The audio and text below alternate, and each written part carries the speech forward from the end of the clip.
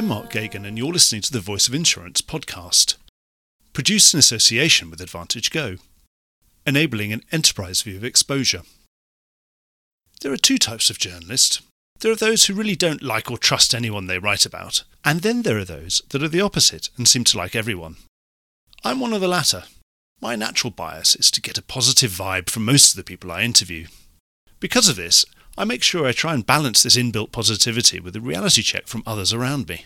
But now I don't work in a large business anymore. It'll be you, the listener, who has to help me out. I'm only mentioning all of this because I found today's guest off the charts in the likability stakes. Richard Watson is the co-founder and CEO of Inigo Insurance, a specialty insurance and reinsurance startup at Lloyd's. The business is growing rapidly in this transitioning market and is looking to build something highly focused that seeks to deploy the best new thinking and analysis to big-ticket specialty risk. In this discussion, we get right to the heart of what it is like to be building a differentiated new Lloyd's franchise in the 2021 market, Lloyd's market reform, and the applications of algorithms and other smart technologies. Richard is a London market veteran, and his 33 years at Lloyd's blue chip Hiscox culminated with an 8-year stint as its chief underwriting officer. So his views carry a lot of weight. We also examine Richard's ideas on how to create a new business that attracts smart, curious and fun people and makes them want to stay. Richard gives the impression of someone having the time of their life, making the most of a rare opportunity to put a career's learning into practice. I had a great time, but then I always do. So it's over to you to tell me anything I'm missing. Enjoy the podcast. Hi, I'm Rick J. Lindsay, Chairman and CEO of Claims Direct Access, otherwise known as CDA. We all read about the claims nightmares in the United States of America, social inflation, nuclear verdicts, and the sky is falling. Hardly a day goes by without the news of reserve strengthening at major carriers. However, it's not all bad news. In the United States of America, we have the best legal system in the world, which allows you to fight frivolous claims and litigation and come out on top. In this kind of environment, you must get smarter about how you handle your claims and who your partners are. You have to move fast and be robust. CDA has been handling claims for over 40 years nationwide and has a team of 46 claims professionals, including 12 highly skilled attorneys and litigators. We have handled cases for major Lloyd's syndicates since 1994, as well as U.S.-based major carriers, and have closed over 70,000 claims since 1994 nationwide. Not settling frivolous litigations is a must.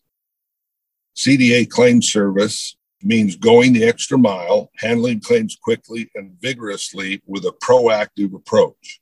Why not get in contact now to see how CDA can do the same amazing work for you and your partners that they do for me every day? Visit www.claimsdirectaccess.com today. Well, Richard, thank you so much for taking the time to speak to the Voice of Insurance. Inigo, you've been building this business now for quite a long time, almost a year, probably a bit longer, actually, I suppose. We started in about May of 2020, I think is when we first started. Did the first few months of planning, then got into the capital raise and started business January 2021. So what kind of business is it? When people say, Richard, what are you doing with Inigo? What's the answer? I would say to someone, I think they look like quite a traditional Lloyd's business. Is that the right way of describing it? Well, we're very happy to be described as a Lloyd's business. I've spent most of my career in and around the Lloyd's market. I love it as a marketplace. I think it is a world leader in what we do. So I'm delighted to be part of that. The traditional word I would slightly pause on, just because traditional to me doesn't define good. Traditional to me sounds like, well, let's doing it how we used to do it. Or it sounds a little bit kind of an old boys club. And the last thing I want us to be is that. So good to me is smart, efficient, fast, tireless, all those things that make a great company. And I would love us to aspire to be those things rather than a traditional anything, frankly.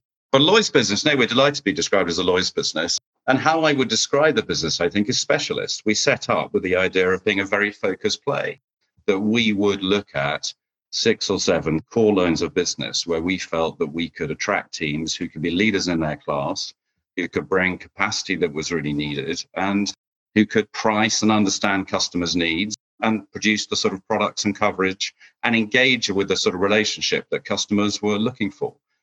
And it's typically big ticket, high average premium, low policy count, very kind of specialist areas that we've ended up with. So it's areas like D&O, GL, property DNF, it's treaty, those sorts of areas where people are looking for real expertise. It's not all about process or brand building or anything. I mean, those elements always come into it, but at the core of it is understanding risk. And you can't do that in all lines to all people, but you can do it well in some lines if you get the right teams. And that's what we're aiming to do. Tradition, you like the tradition of Lloyd's, the tradition of excellence, but you're not too hung up about whether they're all going to be wearing ties or not. I generally couldn't care less what they wear, although that's a dangerous thing to say in public, isn't it? But I'm actually more interested in what's going on in their head than what they're wearing. For the record, we're on a Zoom call and no one wears ties on Zoom calls, so fair enough.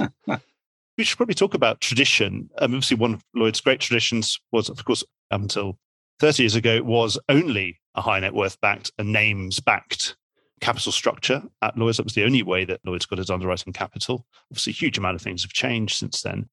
You were speaking at the Association of Lloyd's Members conference, which is the names kind of trade body. Yeah. And you mentioned that you might be getting some names capital on board with the syndicate for next year. Is that right? Or were you just being very polite to the names? Well, it's possible to do both, I think. I mean, I think we'd always be polite to the names. I'd love to get names capital on board. I tried to explain at that conference that we didn't use names capital early on because we were up against a really tough time limit. And when you're trying to raise equity capital, and equity comes forward that also, by the way, wants to run insurance risk, doesn't just want to fund an agency. The idea of setting up and then turning to Lloyd's members, we just ran out of time. And I wasn't certain that we could write enough business in year one to keep both our equity capital happy and some names as well. And it may well be that we run out of time for 22 and it ends up being in 2023. I think it's important that whatever we do with names, we get the structure right. I like having them on board because they know the business. I mean, probably more than any other capital source. They know what Lloyd's does and they know what it is that we're about. And they understand volatility and they understand opportunity. And I think for a lot of corporate capital, the big challenge comes post-loss when everybody's scared.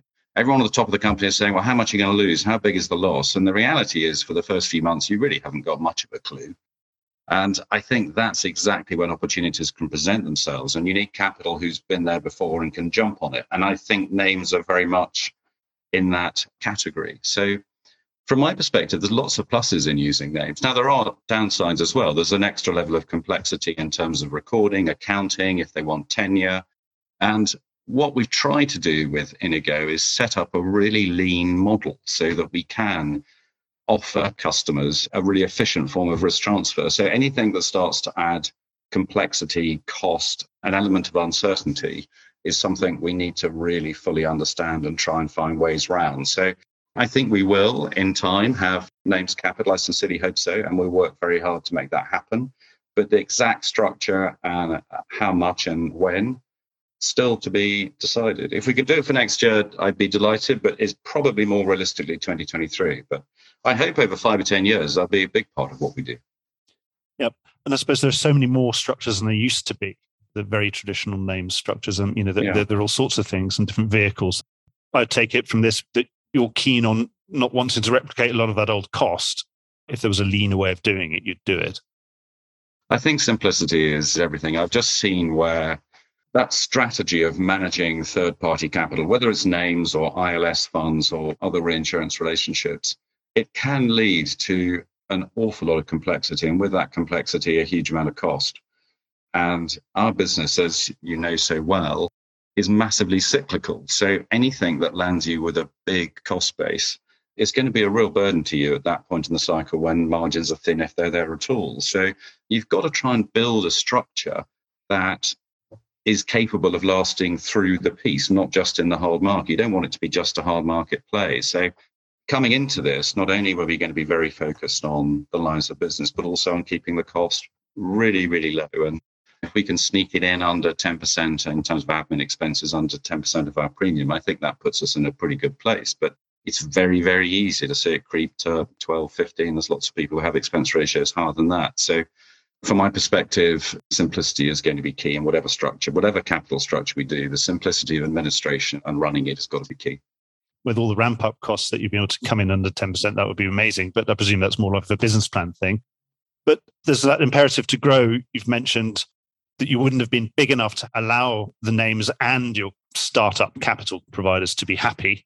Yeah. Be getting a big enough piece of the action in year one.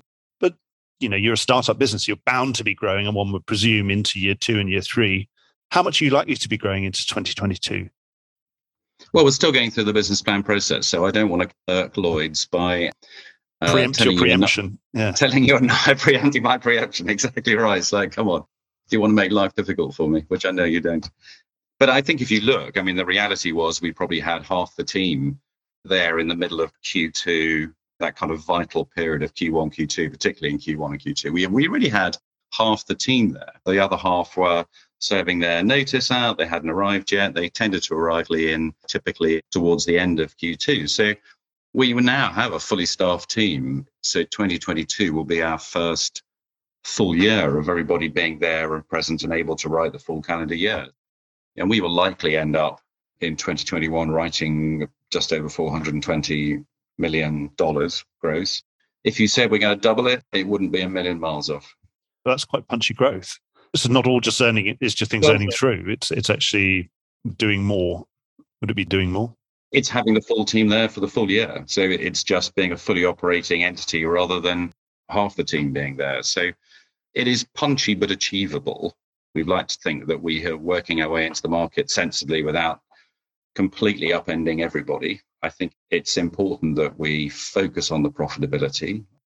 One of the reasons I've been reluctant to talk too much about exact top lines and what we're going to do, because I've seen people set top line targets before and it go horribly wrong. And what's critical for us is to be able to show that we can outperform the market. So I hope that's what we can do. It sounds very arrogant when you say it out loud like that, but that's what our target is. That's what our capital want from us.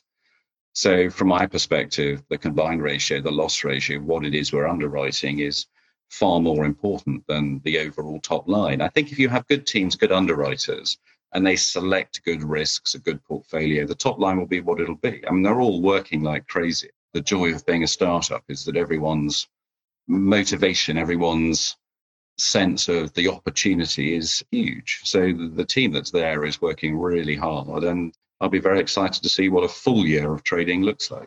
So you're very focused, but within that focus, where are the best opportunities at the moment then? Where are you most happy when you're getting your preliminary sort of management data back from your underwriters?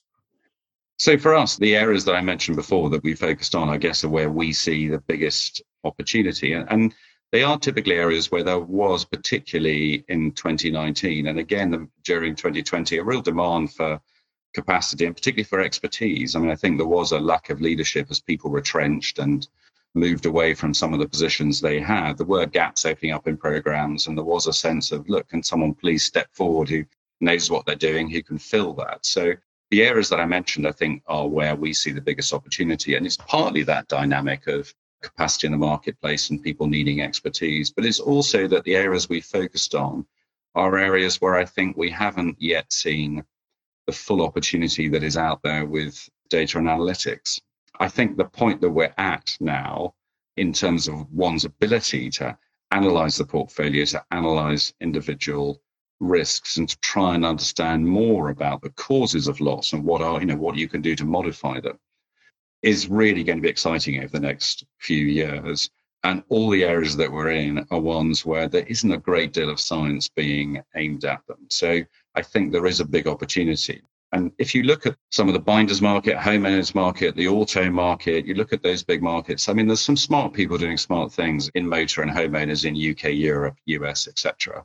But I think in the bigger ticket, that whole kind of capability of data and analytics really hasn't been applied anywhere near as much as it could be. We're still rating risks in a way that is really quite basic if we're brutally honest with ourselves. I think a lot of this specialty market tends to rate more on a sort of relative basis. The portfolio wasn't profitable at this price.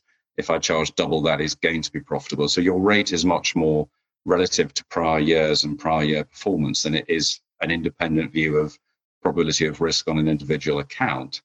And there's a lot of accounts where you'll get an oil drilling risk where they're rating on feet drilled, or you'll get a hospital risk where it's numbers of beds. Those are the kind of, not the only, but the major drivers of the rating function. And God, on cyber, I mean, how does anybody rate it? And there's 1,000 different things you could look at.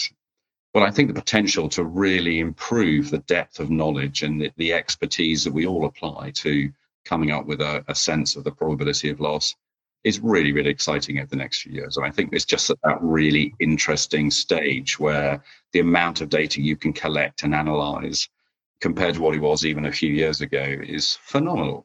That's the opportunity, I think, in our lines of business. So when we look at areas that we love, where do we have the specialty and where do we have the opportunity to make a difference with data? We're moving away from the old experience rating to actually really try and look at the exposure in a sensible sort of way. Is that it? Would it be right to say that big technology has only really looked at the more commoditized end of things because obviously the data is far more available and more easy to crunch if they're all homogeneous, big numbers of small things? Yeah. If you look at areas like catastrophe rating, there's a lot of science that's gone into AIR, RMS, into the big Karen Clark's models, etc. I mean, there's a lot of science and research gone into that, but that is just one small element of what we do. The vast majority of the losses that we pay are unrelated to those sort of perils. And I think you're right. A lot of the time and attention has understandably been turned to big data areas like those personal lines and lower average premium fields. But that's what excites me. That's why I think we're going to have a lot of fun trying to do something new on these other areas. That's one of the compelling reasons for setting the company up, was, I think, a sense of the opportunity there. Sounds really, really interesting. But isn't it dangerous, though, when you've got such small numbers of very high severity insured risks? So as you said at the beginning, not very high numbers of contracts. You're trying to sort of look at just 1 or 2 grains of sand and try and tell us what the whole beach is looking like. Rest assured, there are multiple risks in doing any. Is that cause? Is it cause? Is Absolutely, it coincidence or causation? But again, I have to say, at a personal level, that's why it's so fascinating. And I'm sure we'll come on to algorithmic underwriting. But I think the bit that I find more interesting is that machine learning and that artificial intelligence, the bit that will help you try and understand, is it coincidence? Is it causation, etc.? There are dozens of reasons why you've got to be careful looking at data sets and what is implied in your analysis. But it doesn't mean you shouldn't do it. And it doesn't mean that you can't do it carefully. It doesn't mean that you can't start from where we are now. And let's assume for a moment that's a solid base, which, by the way, I think is an extremely debatable point when you go look at the results over time to say, well, that was pretty dangerous for some people. So I think you're starting from a position that is, okay, somewhat justifiable, but you've got to refine it. And it may not be completely reinventing the wheel and somehow thinking that you're going to find one new data set that suddenly upends the whole thing. And, oh my God, we've got the sort of moment of light. I mean, it's not going to be like that. But I think if you can work from your existing base and use the data to make you 1% better here, 2% better here, 1% better on this aspect, that's how you open up outperformance over time. So I don't think it has to be that we're going to put it all on black because we think black is the new thing. I don't think it's quite as binary as that, although rest assured there are plenty of rabbit holes to go down. It is surprising how much you can tell from just a few grains of sand these days. I was watching a documentary about Christopher Columbus, and they've always been arguing about which country he came from. The Spanish wanted to be Spanish and the Italians wanted to be Italian, and I think the Portuguese have a claim on him too. But it seems that from where he was buried, even just 2 little bits of soil, I think, were able to tell where, I can't remember where he did come from in the end. But so actually you can do a huge amount. You can. But anyway, presumably you got into all these classes because you thought there was an opportunity and that those prices were becoming adequate, or your gut feeling was telling you that they were becoming adequate. Do you think there are any of the classes that you're in that you're still not quite happy with where they've got to, or where there might be more rate rises to come? It seems that there's a little bit of tempering in rate at the moment, or is that just the brokers buttering everyone up for the renewals?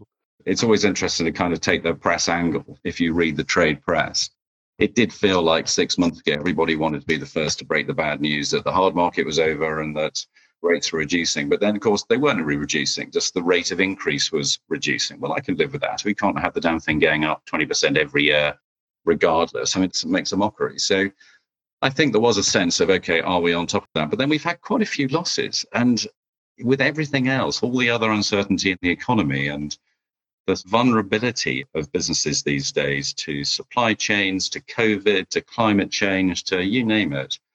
I think there's so many challenges out there. It's a brave person who says, we've got enough rate. We know there was not enough rate. We've had 4 or 5 years of knowing there clearly was not enough rate. It feels a little soon to be claiming victory as though we've definitely got it licked when we're in such a dynamic environment. So from my point of view, there are classes we chose not to go in. And that was, to some degree, a lack of perception that the rate was going up enough. We didn't perceive the rate was going up enough. But in many cases, it was much more to do with the style of the business. Was there a capacity crunch? Was it a big process heavy? Were average premiums $5,000 or something like this? Did I have to build up a big processing arm? Do I have to start delegating underwriting authority to MGAs all over the world, et cetera, to capture that smaller business? And from my point of view, the other classes, we didn't go into PA, we didn't go into hull, we didn't go into cargo, we didn't go into contingency, lots of areas that people can make money in and some good underwriters in. But I didn't feel a compelling enough argument to want to go in it. I didn't feel like we were going to add much to the marketplace by going into those sectors. And the other thing was just trying to understand that you cannot be all things to all people. And I think at times people try and do too much in a business and try and present the fully functioning, all things, multiple offices, different countries, all lines of business. You can end up with an awful lot of less exciting, subscale, generalist sort of businesses that don't really do anything particularly brilliantly. You just do a lot of them. I just didn't want to do that. I think for a lot of insurance businesses, one of the observations you can make is that a lot of them make 80% of their money from 20% of their lines of business over time. And why not just do those 20% really well and forget the rest? And when we set the business up, if you know you can't do all things to all people, let's just focus on areas where we know our capacity is valued and we're wanted. And we know that we can get teams in who do it well. Let's just do that. And let's not be overly ambitious in trying to do everything. So on that subject, following those criteria to say, let's keep focused, single platform in Lloyd's, something we can lead, something that's high value, not huge, not a process, not sort of commoditizable risk, something that's not a big, high volume, where I'm not going to spend all my money on processing and that kind of stuff, where I'm going to have perceived high value of the leader. So within that, are there any other classes that you could still get into as you grow out to think, well, if they fulfill those similar sort of criteria, are there other classes that you're not in that you have got your eye on that you might be interested if you had the right team, for example? I think that's possible. At the moment, the biggest thing I can do for the welfare or the benefit of our business is to deliver the plan we've got. So I don't want to get too distracted chasing new options and new ideas. I don't want to close it off, but I can tell you that I have no intention of going to anything new right now. So you've already in the places that you need to be to fulfill the current plan? Absolutely, yes. To fulfill the plan for next year, we have the teams and we have everybody in place. I want to talk more about the Lloyd's market in general. You've had a fantastically long career in Lloyd's, and so is your team, your top team, very seasoned team. What do you think are the fundamental differences starting in Lloyd's in 2021 than when you first started? I think there is an awful lot more talent in Lloyd's. I mean, the caliber of the people, I think particularly over the last 10 years, probably from that 2008-9 period, we managed to attract an awful lot of talent into the market. So some very smart people, very motivated, very clever people. So I think first and foremost, the biggest difference is the caliber of the people is so much higher, so much smarter. You had lots of smart people before, but nowhere near the number and the depth that you have now. So I think the caliber of people in the market is an awful lot higher. That's great news. I think closely allied to that, considerably more women in the market. I mean, when I joined, you could spot both of them. I mean, it was sort of ridiculously a male environment and not better for being that. And of course, I think the fact there is much more diversity, particularly, I mean, not in my age group, but in the kind of 30-year-old age group, we're seeing much, much greater diversity in every definition of the word, which is very encouraging for the industry and not unrelated to my first point that there is much greater talent in the market. Well, guess what? If you have a genuinely open door as much as you can. Have an open door to letting people in, you'll get a better caliber of person in. So I think those are probably the biggest two, is more talent and more diversity. If I had to think of a sort of third one, I'd be interested to know whether this is factually correct or me imagining it, but it feels as though there are more MGAs, more delegated underwriting now than at any point in Lloyd's history. I mean, I'd be interested to go and check that out. So that is a fact-free statement. But it feels like that. It feels as though MGAs popping up everywhere. Some very good ones, but an awful lot more average at best, and probably most of them operations that you've got to be pretty dubious about the longevity and the business model of them. So from my point of view, I don't think it's particularly encouraging that specialty underwriters delegate the one thing that they're meant to be really good at, which is specialty underwriting.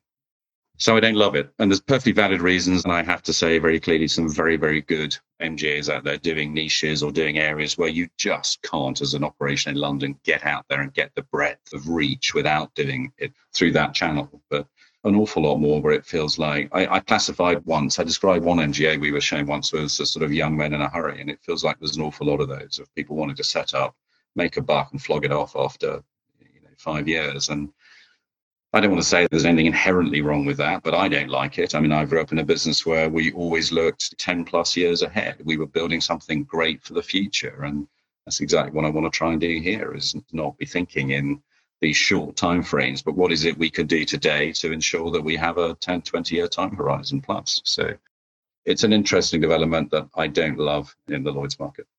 So we won't be seeing you giving your pen away anytime soon. You know what? I'm absolutely certain there'll be one of those really good MGAs that I will be desperate to write, but it won't be the backbone of our business, no. The backbone of our business is big individual risks being underwritten individually. And sure, automate it more and make it more efficient, but not let somebody else do it for us. One of those good MGAs that's really found an absolute fantastic niche where they really know how to add value, and then that's okay. But otherwise, generally, no, if they're just going to write what you were going to write. Our value over time is by holding the underwriting expertise. I don't want to be just capacity. If all I'm doing is bringing capital to the table, then you don't really need me. It's just go straight to the capital. I just think there's one too many links in the chain at this point, and all of us should be looking for ways to do what we do more efficiently and make it a more affordable product for the customer. And so introducing more elements in the chain that doesn't need to be is not a positive thing in my view. Not even if we've removed so much of the frictional cost of doing business in some technological future where there's very little frictional cost. Oh, I see. We're in fantasy land now, aren't we? Well, it hasn't happened yet, yes. Yeah. I mean, I'll be dead at that point, Mark. So, it won't be my problem. But whichever way you look at it, you've just got to search for the most efficient route from the person who wants to protect their business or themselves through to the capital. And having multiple people involved in the chain is probably not a good thing. Sometimes necessary. That's why you have wholesale markets. That's why we're involved. But I don't think it's a great thing. No, I get it. So this fragmenting of the marketplace with zero frictional cost hasn't happened yet. It might happen at some point in the future when we have this atomized open insurance ecosystem that we talk about with insurtechs and that kind of thing. But you're saying, meanwhile, in the real world, every hand in the chain seems to add an extra 7.5 to 10 points. Well, I think that's the thing, isn't it? Is if you genuinely see an NPA come in that has expertise and you don't replicate it with your own existing underwriters and everything else, I can see the kind of cost argument, but how often is that really the case? I mean, most times you've still got an underwriting team yourself. You've still got people sitting there looking at the details of the underwriting, etc. So there's just a huge amount of doubling up. So yeah, I'll spend too long on it, Mark, because there's some great companies out there and I'll sound like I hate all of them. I don't, but I like efficiency and I like individual risk underwriting. Right, but only the very, very best and highest added value ones could come see you, but otherwise don't bother. Right. Actually, it's good to talk about this in terms of, you're in Lloyd's and Lloyd's is in the middle of a large reform process. I don't know, it seems like it's always been that way, but what priorities do you want the Lloyd's leadership to be addressing first? And do you think they've got their priorities right with all the different blueprints and other things that have been going on? Or are you very much encouraged by what's been happening? Well, I mean, I'm encouraged that I think the general sense the direction of travel is the right one. I think they are fundamentally focused on trying to make this whole process more efficient. So I've got to be pleased that they're working on it. If you ask me what I really wanted out of it, I think it wouldn't be so radically different to what a lot of people in our business would want, which is I want to stop rekeying. I don't want to rekey anything. And I want you to give me as much data as you have. So when it comes to a risk, when it comes to the details of the risk, the past performance, everything else, if you can give me that, I'm a happy man. So from my point of view, anything that leads to me not having to rekey and gives me as much data as I can physically handle, I'm a happy bunny with. So from my point of view, those would be my priorities. I think my view is not more insightful than the comments you read in the trade press or you will get from having a beer with somebody. I think the challenge in all of this is the ability of Lloyd's to execute on these big complex contracts. And from my perspective, if you had a single company, a unified, together, happy, high-performing company, the chances of introducing big IT contracts and doing that on time and on budget, what number would you put on it, Mark? It's still not that easy, no. Let's say it's the 25%, it's the third. It's not 50-50. So that's really hard when you control everything in the decision. But when you have PPL, where the steering group is how many people are, I'll say 20, I don't know what it is, from a variety of different backgrounds, all of whom, by the way, are really good, solid people, but they may not, in all the cases, control their own business and what their own business is prepared to do or not prepared to do. And they're trying then to decide and come together in what seems like a totally unaccountable forum to drive through change. And when you don't have accountability, you don't necessarily have authority to make these big decisions. And it ends up being a kind of loose affiliation of business leaders trying to execute an IT contract. And you can pretty much guarantee it's not going to be on time and on budget, and maybe won't even get completed. But it's going to be really, really difficult. And I suppose, and I'm saying this somewhat from a distance of this whole process, but I look at that and think until we're prepared to change something in that more radically, the chance of success are pretty low. And if you pushed me on what would that be, the risk of making myself unbelievably unpopular with a whole bunch of people, it feels to me as though if Marsh and Aon decide they're prepared to operate in a certain way with Lloyd's, probably most of us will fall in with that. There'll be some who will hate what I've just said, and I'd be very interested to hear that argument. But it feels to me as though 2 or 3 big constituents could probably make a contract and execute more favorably than trying to get everybody on board, everybody happy, and in the way that I think Lloyd's tries to. And they try to. It's very noble, and it's a sort of decent, sincere ambition, but I don't think it's possible. Yep. You've got so many conflicts of interest potentially, or just large brokers are very different from small brokers, and large underwriters are very different from small underwriters. But it sounds like it's not as if you think you could do better yourself. No, I'll be hopeless at it. Absolutely hopeless. No, rest assured, I'm not sitting here saying, I've done this a dozen times over. No, far from it. I would be hopeless. But you can't help but look from a distance and say that seems to be the big stumbling block, is just so many people with disparate viewpoints and not having that unity. And I say ultimately not having the accountability for getting projects done. I remember there was a time when I was just leaving the insurance market when I was tearing my hair out about it ever reforming the London market. The biggest breakthrough seemed to have happened when we got exchanging involved. And then there was accountability because there was this one company had been given the big contracts. And obviously they were accountable to everybody. And obviously people used to argue about whether they were or they weren't enough. But at least there was someone to point at and say, make this happen. Right. Do you think maybe we need to do that again, or something large like that? Because obviously, what was before exchanging was a really disparate market. Would the equivalent be give it to white space and say, when it comes to PPL, just you guys deliver a system that works? Is that the equivalent, do you think, in your mind? I'm not sure. It's difficult. But anyway, I think we're on a final iteration of this one, that we're certainly at the point where the nettle has been grasped and it now has to work. Otherwise, there may be trouble. Yeah, they've set down the stall of wanting to have control. I'm not personally particularly obsessed about it. I use lots of software that I have no control over. So I don't personally really buy that argument, but others do. Smarter people than me do. So we will watch with interest, and if we can help, we'll help. One of the interesting things, you're part of a very disparate class of 2020. Let's say the class of 1993, they would have just said, hey, look at my clean balance sheet with my couple $100 million in the Bank of Bermuda. And 2005, it was pretty much a similar story. But this class, we probably started just before this class, certainly with Convex, actually. another thing to say, well, we've got no legacy balance sheet. Obviously, you've got no worries about old reserves suddenly coming up and catching up with us. But there's also been no technological legacy. It's suddenly become something that has been more sold as an asset.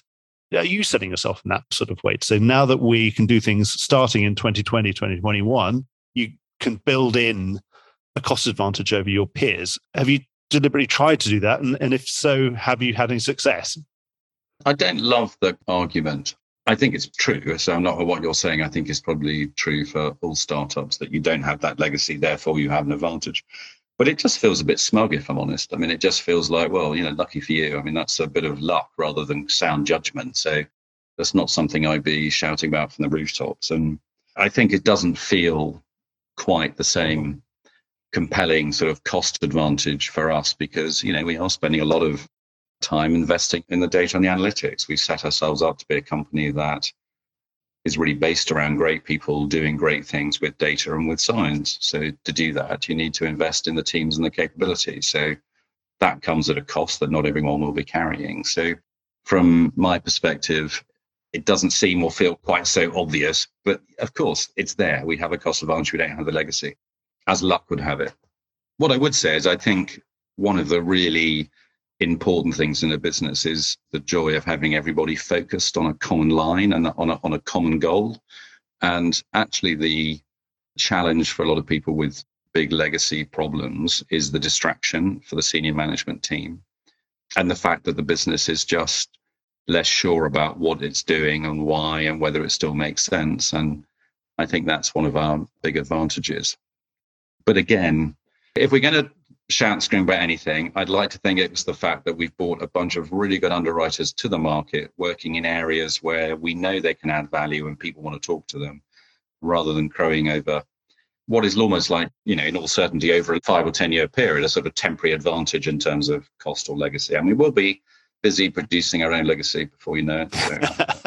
Fair enough. Any cost advantage will erode over time. So far more valuable, you're saying, to have people who are really enthused and know exactly what they're doing. And this is to remember why they joined Inigo, because it was only in the last year.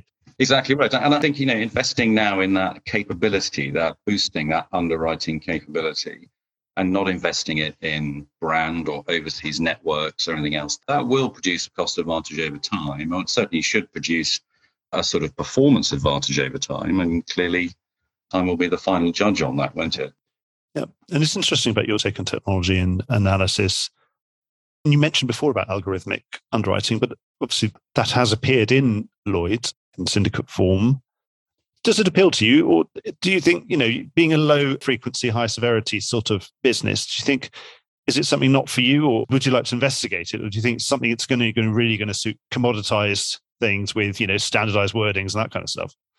No, we're all going to do it. I mean, everybody who listens to your program will all be doing this if we're not doing it already. I mean, if you substitute algorithmic underwriting with rules-based underwriting, which is, in my mind, essentially what it is. I mean, it's been going on for years in the UK motor and homeowners market. On every price comparison website, there's been algorithmic underwriting for a good few years. And without it ever being codified, I mean, let's be honest, it's been the strategy of numerous following market players in Lloyd's for years. Pick a class of business you like, choose a leader you think does a good job, and write a percentage of whichever line they do. I mean, it's a sort of fairly rules-based approach to underwriting. So I don't think there's inherently anything wrong. It's advantageous in many ways.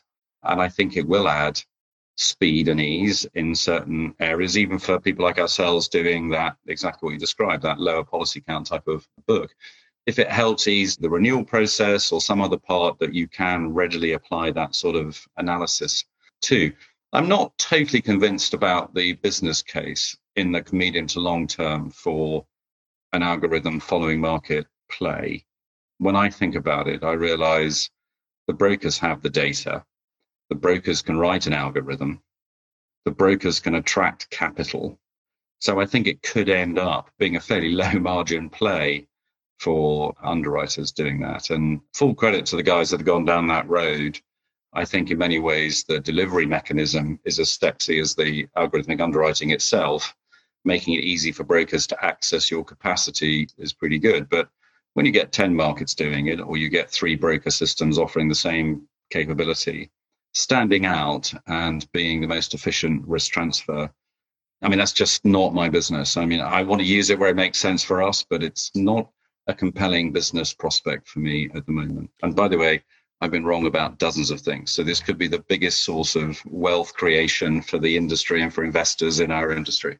And I suppose that suits low return capital as well, low cost.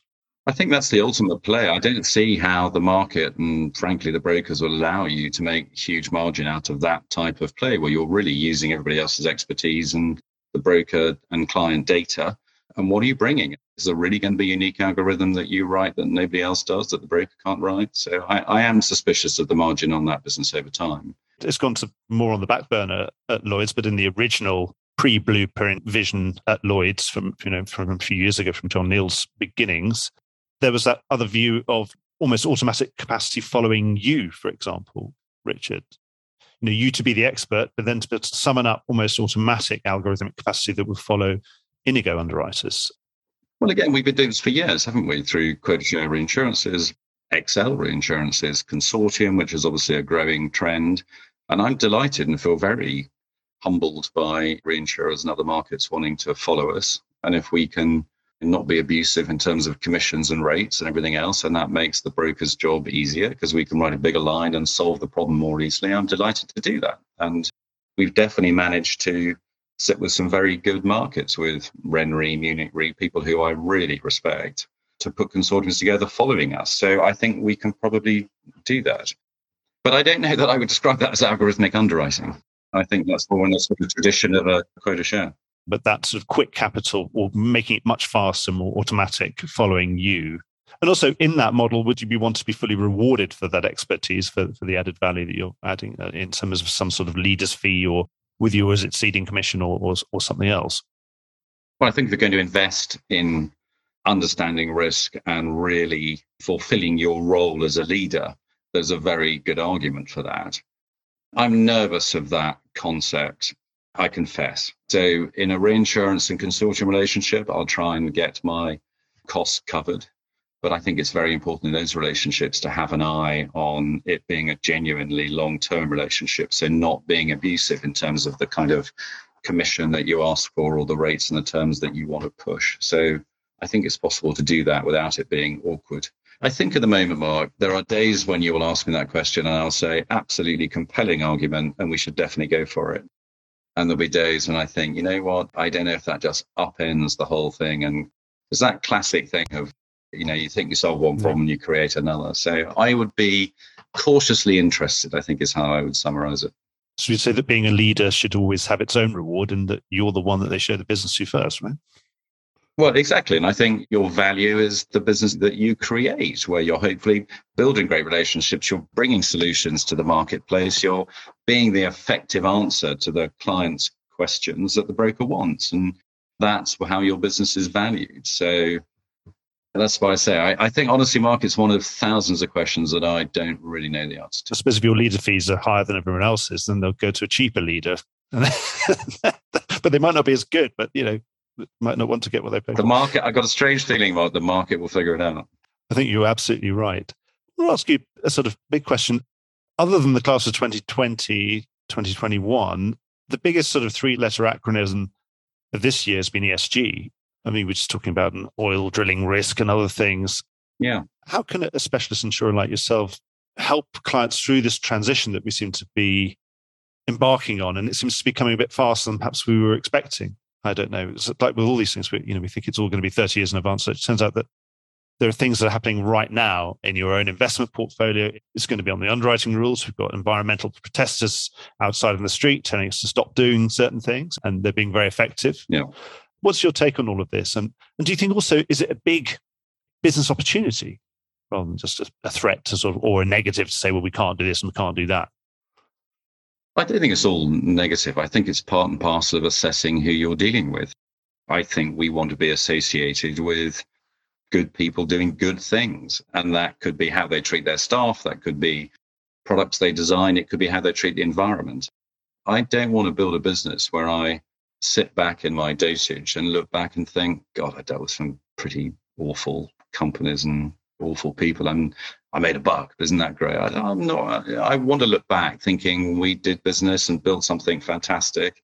dealing with good people doing the right thing. And clearly that's a bit idealistic, and there'll be lots of people who disagree over whether company A is a good one or company B is a good one or not. I think we have to take our own view as to whether customers are making a sincere and meaningful investment in moving their businesses from where they are now to where we probably all think they need to be and where they need to head to. And from my perspective, I want to be there alongside them, helping them do that.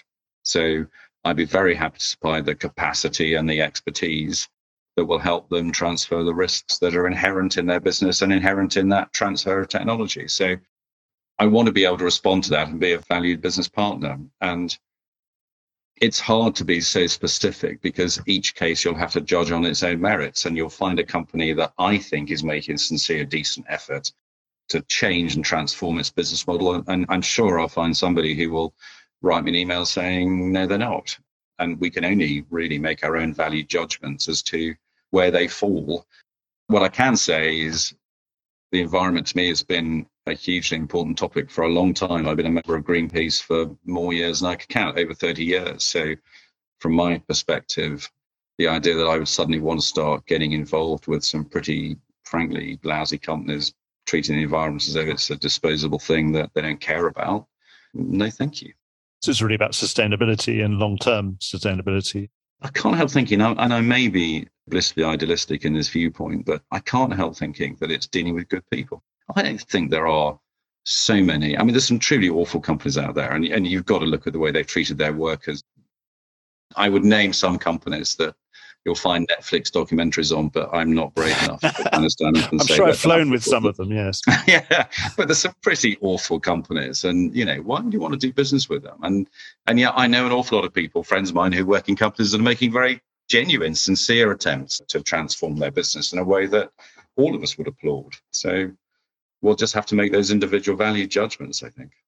Or that some of the industry sort of do applaud some of these schemes where the industry is trying to help codify the ESG, give it a number out of 100 to help you as an underwriter know whether you can say yes or no in terms of are they the right place along the spectrum of good and bad on ESG.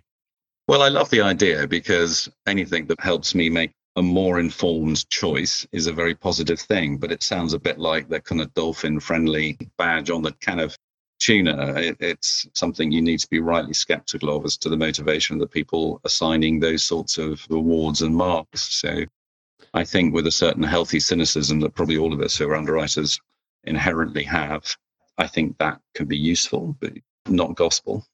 Yep. I'd like to ask another big picture sort of question in terms of the culture you want to build at Inigo. I wouldn't want to preempt what you're going to say, but what sort of culture are you trying to build? It's only very rare in your career that you get the chance to start from zero and say, with a blank piece of paper, and say, what kind of company would I like to build? It's a really good question, one we spent a lot of time thinking about, because you're right, exactly as you say, how often do you get that chance? So 2 or 3 themes that I would say keep coming back when we talk about this. One is it's got to be fun. And I hope it doesn't sound trite to start with that, but I meet so many people who work in big companies where they feel totally subsumed by this huge organization and no one's having any fun anymore. And I don't think fun has to be diametrically opposed to being professional. And it's not in some sort of rugger-bugger, rough bullying kind of, genuinely, it's okay to come to work and have a laugh and not take yourself too seriously. So I think you've got to create an environment where people inherently want to come and work. And I think a big part of that and a big part of a successful organization is the sort of low ego, high collaboration. And when I talk to people that we've employed, the one thing that gets played back more than anything is the attraction of going to a company that's building a culture that is based around being a low ego, high collaboration culture. Because you don't end up with the same sort of silos. You don't end up with the superstar underwriter who portrays every bad type of behavior that betrays your culture, but by the way, is making loads of money. I'm not interested in those sort of characters. Literally, I don't care how much money he or she makes. I don't want nothing to do with them. My life is too short. So we like people who will sort of keep a low ego and who will collaborate. And we're all remunerated on the same bottom line. So we don't have any kind of special deals or anything else. So we are all in this together. And I think that helps reinforce that sort of mindset that look, if there's someone over there doing something you don't like, you better say so, because we all have a shared responsibility in this. And I think it encourages a level of openness and a sense of ownership that means that people don't put up barriers. And I just care about my little account. I don't care what everybody else is doing. And this has got to be a collaborative venture. We've got more chance of getting the right answer if everyone's brain power is kind of being put into this. So it's a pretty flat structure and a highly collaborative environment. So from that point of view, I think that really pleased the way that's developed. The other thing we're putting a big emphasis on is learning and development. I personally have always loved inquisitive people. I love people who just want to find out. I love those sort of people who, it doesn't matter how busy they are, they just seem to get stuff done, and they're permanently trying to find a quicker, better, easier way. Permanently, they go home and they're trying to look at, why does this happen? Why is that happening? It's permanently kind of looking to understand more and more. And so we've really played big on the learning and development piece as well, and an obligation that isn't just for the sort of 20-year-old coming into your business, but it's an obligation on me and my peers to be continually looking for ways to learn and develop and find new skills and find champion ways where we can see new things in risk in the way that you analyze risk. So the learning development will be a really, really key piece. We call that Get Smart. I mean, it's sort of under the logo of Get Smart in the values that we have. So if I create that, I'll be really pleased. And so far, we've made a very good start. So it's a sort of culture where someone who's really experienced, incredibly knowledgeable, is expected to share that with some of the junior members of the underwriting team, for example. It's only going to work if they do. I mean, it will only be a great organization if people have that desire to learn and that desire to sort of pass it on as well.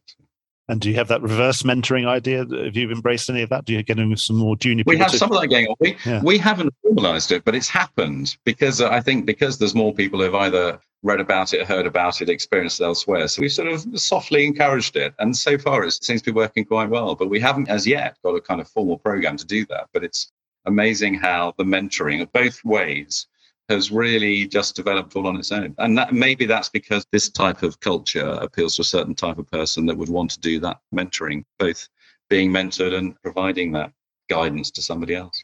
Well, it sounds really good. It sounds like you've just started as you mean to go on, and I wish you well with that.